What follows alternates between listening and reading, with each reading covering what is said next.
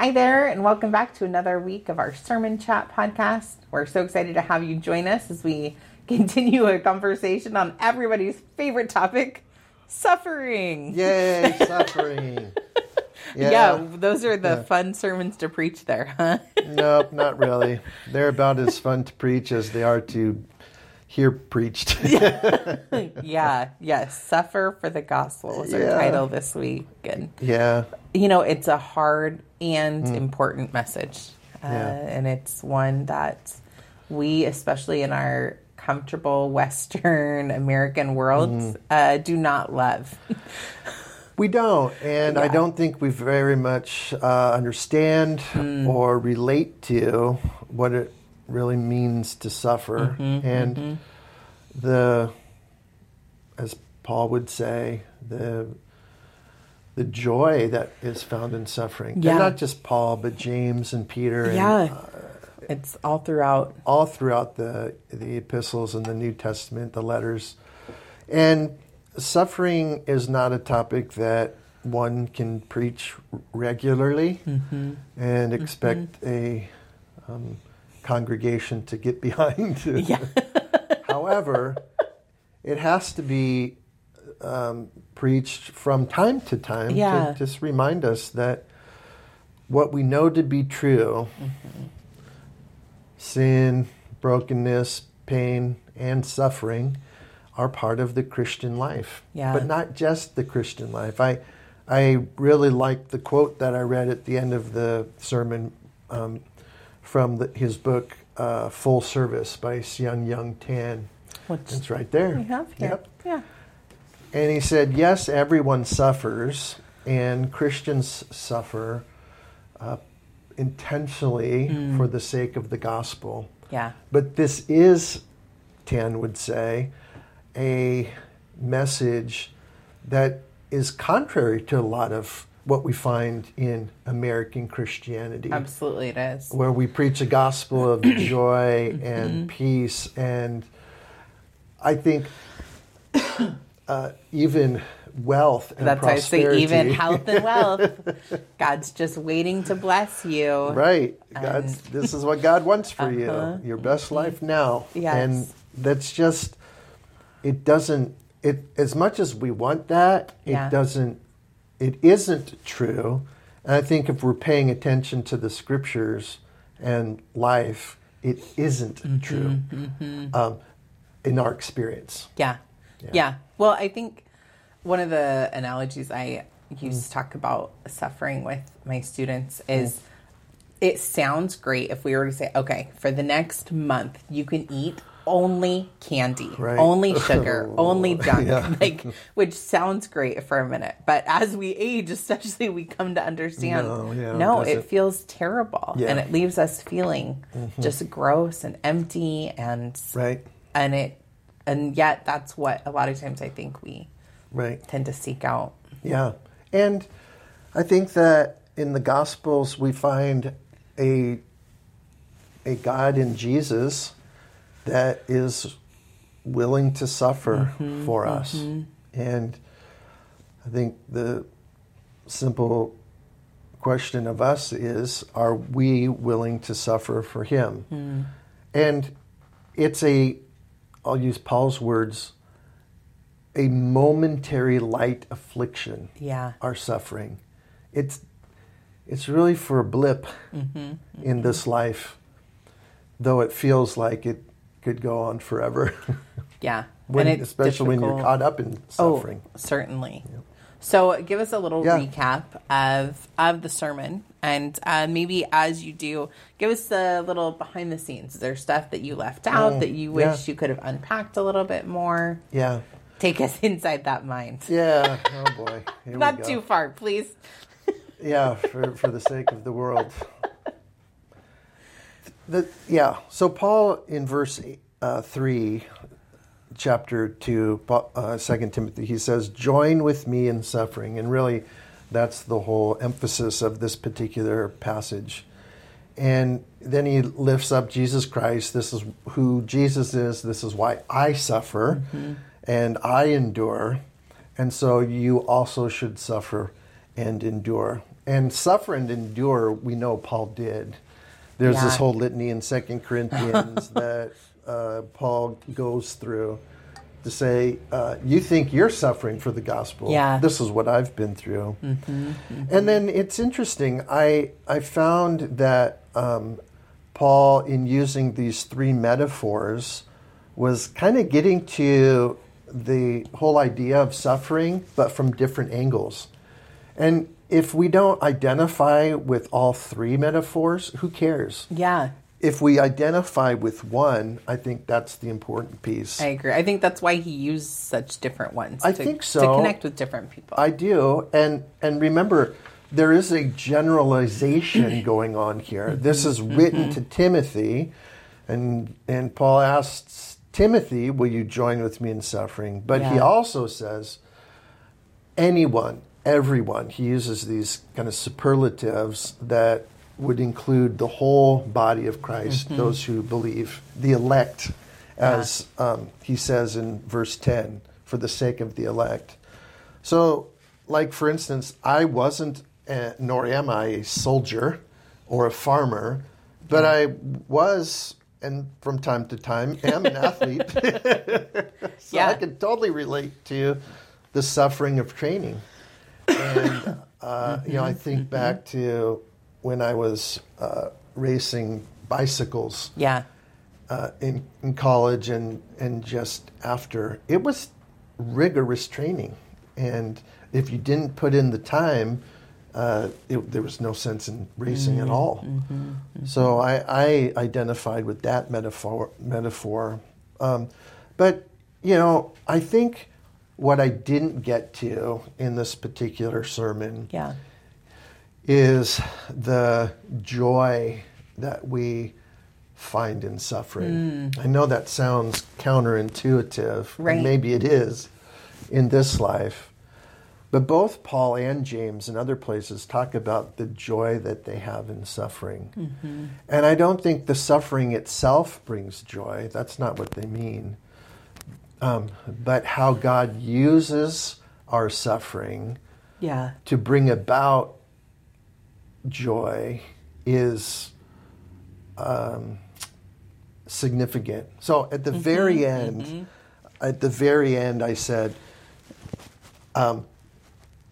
as kind of an addendum almost, a tack on, because I didn't have a place to put it without changing the whole sermon. The rewards found in suffering, and here's our joy. We find joy when our commanding officer is pleased. We find joy when we get to put on the crown of life. We find joy when we share in the harvest of God's people. That's good. That's so good. So I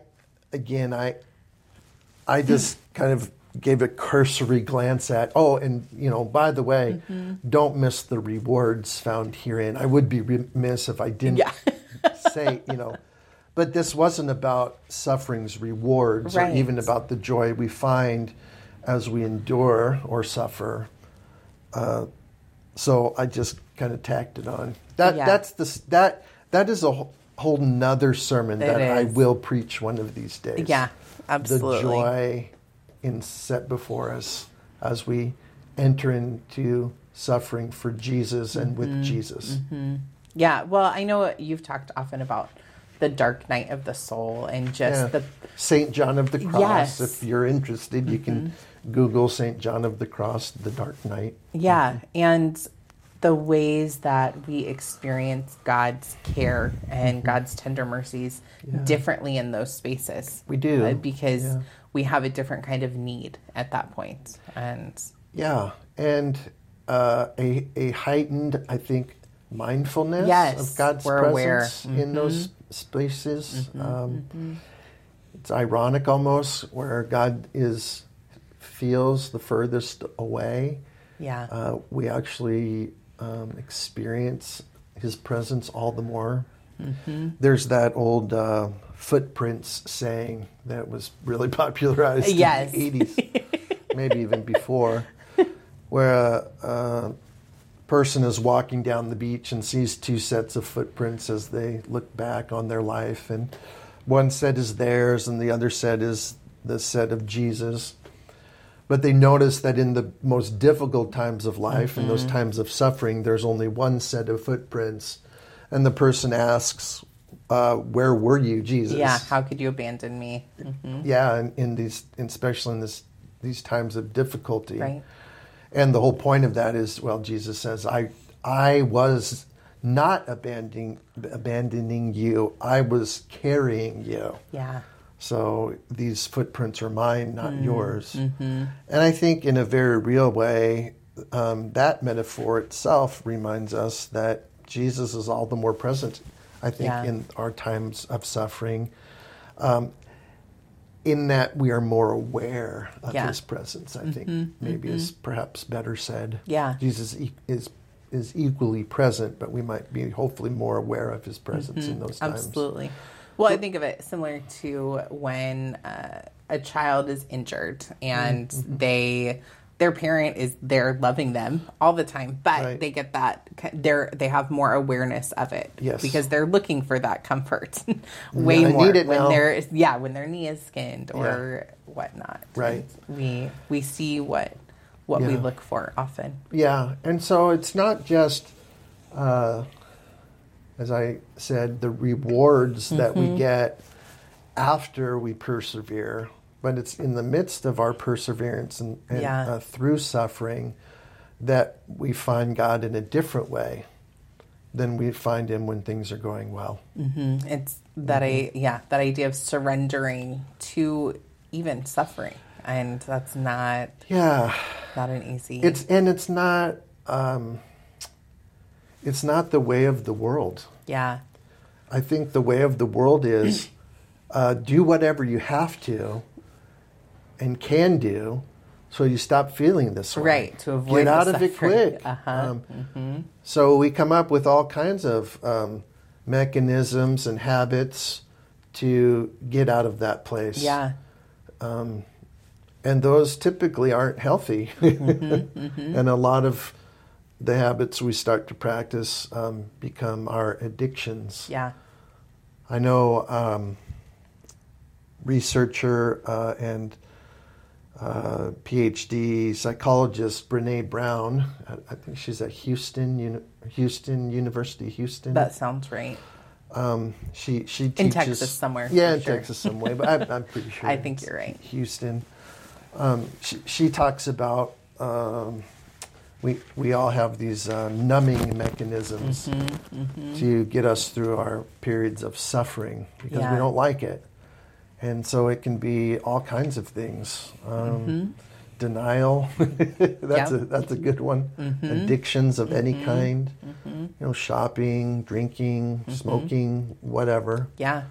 Those are all numbing mechanisms. We think about our phones, how we spend so much time Facebook, scrolling, and because our minds just kind of leave the building. Yeah. Yep. Or TV shows, or even good habits can Certainly be overused. We throw ourselves into an exercise program or work, or hunting and fishing. And so we don't deal with those difficult things. We don't really endure the suffering at all. We kind of neglect and deny it. I was going through a particularly hard time in my early 30s when life kind of came crashing down around me. And before then, I had the tiger by the tail. I controlled my life. Yeah. I went to the right schools. I knew the right people. I had the right job. I was doing the right things. I had the right opportunities. I took advantage of the right, you name it. Well, you were a success story. I was, maybe even more so in my own mind. Right. But I was doing it. I was doing this thing. I was adulting. I was doing life. And then all of a sudden, I wasn't doing it. And I left my job, and We moved in with my in-laws, and it just, we had 2 young kids, and you know how it goes. And Yeah. life just came crashing down around me. And I met with my mentor pastor, Paul Spalding, as you know him. Mm-hmm.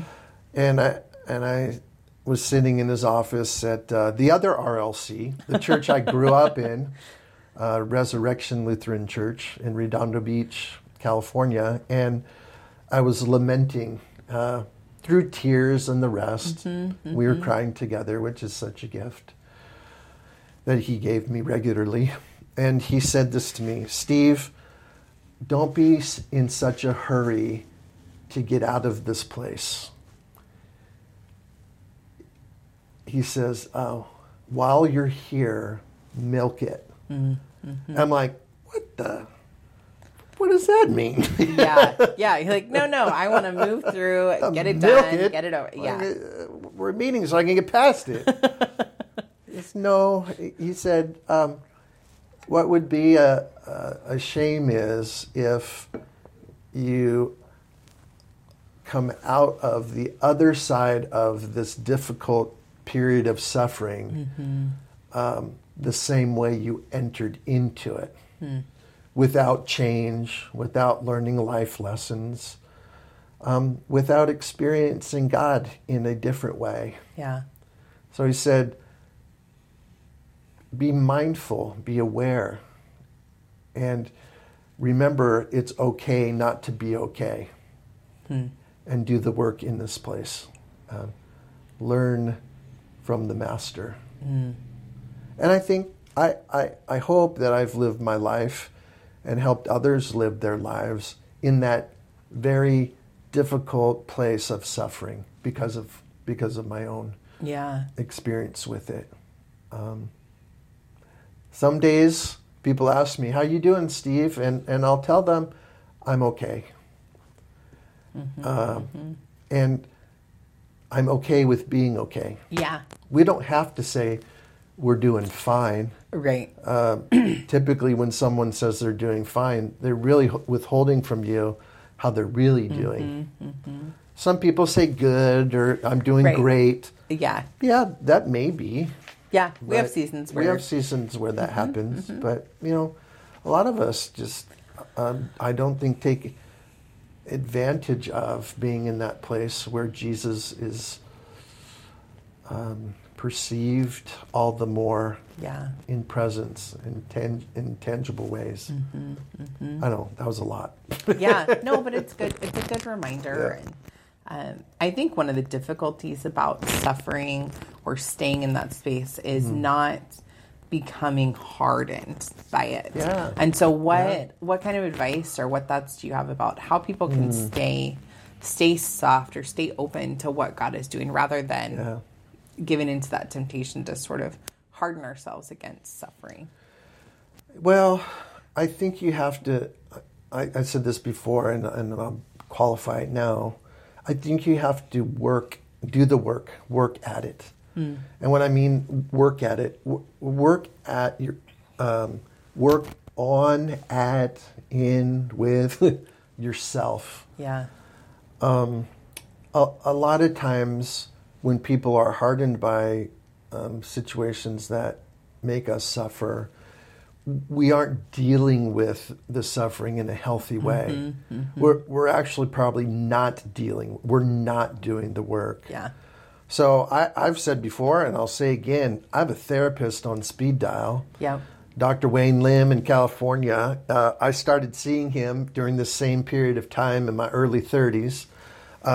It's been well over 20 years now that I call Wayne and say, I need a Zoom appointment, or I need a half dozen Zoom appointments, or I need a year of Zoom appointments, however it goes. But you have to do the work. One of the spiritual disciplines that I practice in this space and in this space alone, I don't practice this habit when I'm not suffering. And it's just because it's a spiritual practice and habit that is special and unique to when I'm suffering. Yeah. And that is journaling. If probably nobody will care, and that's okay by me. But if someone were to pick up a journal of mine after I'm gone, they would say, "Man, this cat is always suffering." Yeah. No, I write when I'm suffering. Yeah. And practice that spiritual habit. It's a different and unique habit that I practice when I'm suffering. And that's just the rhythm that works for me. Some people journal all the time. Right. So you get their happy pages too. Yeah. I'm not going to have a whole lot of happy pages for me. But it's not comprehensive of my life. So I think practicing good spiritual disciplines and habits, using the tools that are given to us through modern psychology, modern medicine. My goodness, people today, and I don't know why this is, but there's a stigma when it comes to mental illness. Yeah. And I mean, for instance, there's been a lot of study. I've done a lot of reading on what's called the GABA index and our happy receptors. Yep. To include serotonin, and I think it's norepinephrine, at least those dopamine, all of those things, and that's biology. That's chemistry. Yep. So if we can get help as individuals from modern medicine, why are we not doing this? Right. It's a biological problem. We should take care of biological problems with biological solutions. So I'm all for going through a medical doctor, obviously, and getting the help one needs with modern pharmaceuticals. Yeah. Now, we don't want to use those to escape. Right. Or it's not about to be numbing addicted. out. It's not at all. So, I would say talk to your doctor in those spaces too, because maybe you just need a little boost in dopamine. I don't know. Not a clinician. This is not medical advice. But yes, right. But use the tools, and I would say be intentional in that space. Yeah. That's why I think when people aren't doing the work, using the tools, being intentional, then it's easy to become hardened. Absolutely. I think it's also where we need to rely sometimes on the voices of other people. Yes. Especially trusted people. Christians. Yes. I call these, well, I don't, but I picked up the name, spiritual friendships. Yes. We need people to tell us the truth of Scripture. Because in those places of suffering, we can't trust ourselves. No. We have what we call in my family stinking thinking. Yeah. We're not thinking right. Right. So we need people to tell us the truth about what's going on and enter. The Bible talks about bearing each other's burdens. Yeah. If we're not doing that in suffering, what are we? Right. We miss the point. Yep. We miss the point. But I know plenty of Christians who are just not willing to go to those deep spaces with others, with their family, with their church family, even with themselves. They can't go or get there or won't. Yeah.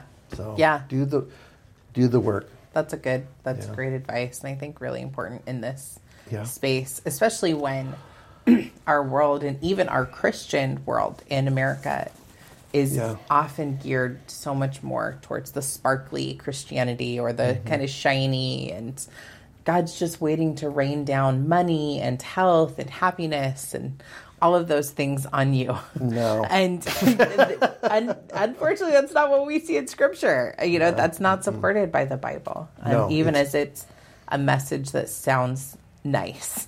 Yes. God wants the best for you. Yeah. And sometimes that includes suffering. Yeah. Yep. Sometimes God's best is our suffering. Yeah. It's hard to get our minds around It that is. particular one. It is. But I'm wondering, like with Paul, if he wasn't in prisons for regular periods of time, would he even have written letters? Right. So maybe Paul suffered for our sake. That's what he said. He says, therefore, I endure everything for the sake of the elect. Yeah. I wonder sometimes if our suffering isn't for another person. Yeah. It isn't for someone else in the kingdom or not yet in the kingdom. I wonder. Absolutely. I don't know. Well, and even as we think about generational lines, thinking about suffering so that later generations don't have to as much, or in different ways, or things like that. Yeah. So I think that leads me to say we want to keep an eternal perspective, which that's a great reminder. Simply says, I don't know everything, and I have a limited, finite perspective. The eternal perspective is God knows everything, and so He knows what's cooking. Yes. And we trust that it's for God's glory and the sake of others. Yeah. See, that's how I define spiritual formation. It's the process of being transformed into the image of Christ for the glory of God and the sake of others. That's a simple definition. Yeah. That's what it means. So the fact that God would be glorified in our suffering and somehow, for the sake of others, help them. That's what Paul's getting at here. Yeah. Endure. Yeah. Not even for your own sake. Right. And not only. Maybe for others. That's and a great you know this reminder. as a parent. Gosh, how many nights are we up praying for our kids and suffering, thinking, watching them make choices that we wish they wouldn't, and recognizing our parents went through this as well. And, I thought erroneously and naively, after my boys, grew up and became adults, that my job as a parent would be over. Yeah. Now my responsibility towards them is to just be their chum and their buddy, and we can do fun stuff together. Yeah. No, I think we're always a parent. Yeah. I would agree. I think I think about my boys. I think they have enough friends. They only have one dad, and I am always going to be their dad, not just their friend. Yeah. We are friends. We practice as friends, and I'm also their dad. Yeah. And that's at 21 and 23. That's different than it was when they were younger. Certainly. And I think in some ways it's more difficult. I say, and often I'm full of baloney, and you know this, and this may be one of those cases. No, I think each season of parenting has its unique challenges. And but I say, being a parent of a kid is easy. Being a parent of an adult is really difficult. Yeah. It's not true, but it helps me feel better. Yeah. I mean, I think there absolutely it can get difficult because they start to also experience more suffering. And yes. And usually at their own hands. Yeah. Because they make really poor choices. Yeah, because that's the age, and it's hard to watch our kids choose suffering, and I think often about what that must be like for God, because God watches us, even as grown adults, make choices that we know are not for our benefit. Yep. And thank goodness that's not the end of the story. Right, I agree. The last thing that I would say here that I didn't include, and it would have taken a whole new sermon, maybe more. Yeah. And that is the worst thing you or another can do when you or another is suffering is spout off Christian platitudes. Ooh, yes. Oh, that bugs me to no end. Yes. And I come out of that. I'm a recovering platitude speaker because I used to. But do we need to get a T-shirt with that? I used to speak in Christian platitudes. Recovering platitude speaker. Okay. I like it. Yeah. Or a recovering speaker of platitudes. Yes, Maybe that's good. Better. But, yeah, I'll add with that.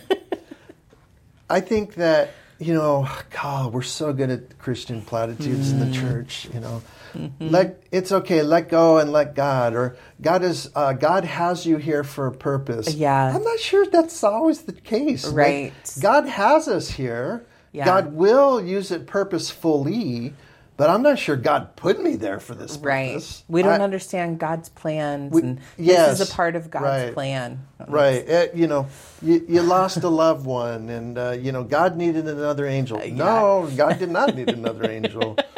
It's just, that I would, maybe, I don't know what our time's like, but probably getting close. We're wrapping it up. I would, I would say, yes, we cannot go to that place of Christian platitudes. Yeah.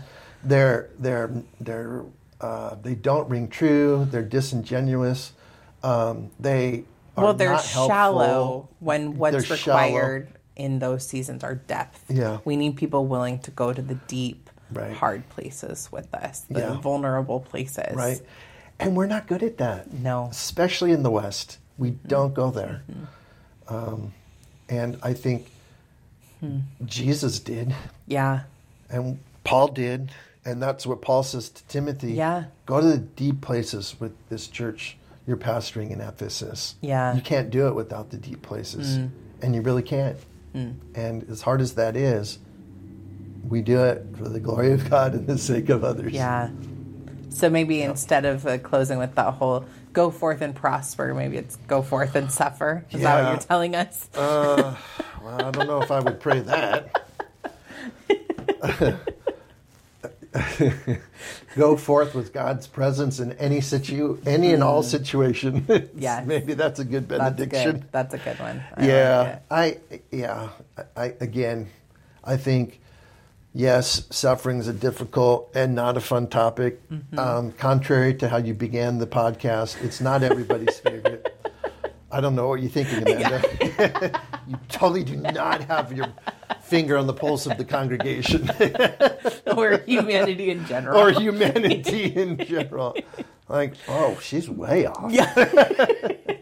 We'll receive that as irony. How's that? Absolutely. Sarcasm. Well, let's close good. with prayer, and we'll sign off for the week. Sounds good. Thank you. God, we are, as weird as it sounds, thankful for the times of suffering, because we know that regardless of circumstances, you are with us.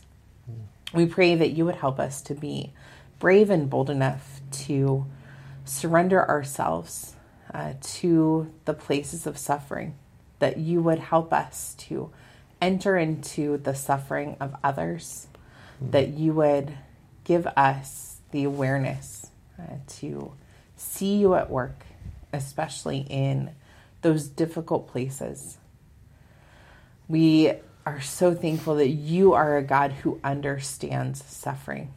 Jesus, we know that you modeled this, that you modeled staying open to the world in the midst of suffering, that you know what it is like to go through difficult circumstances, even beyond what we can comprehend.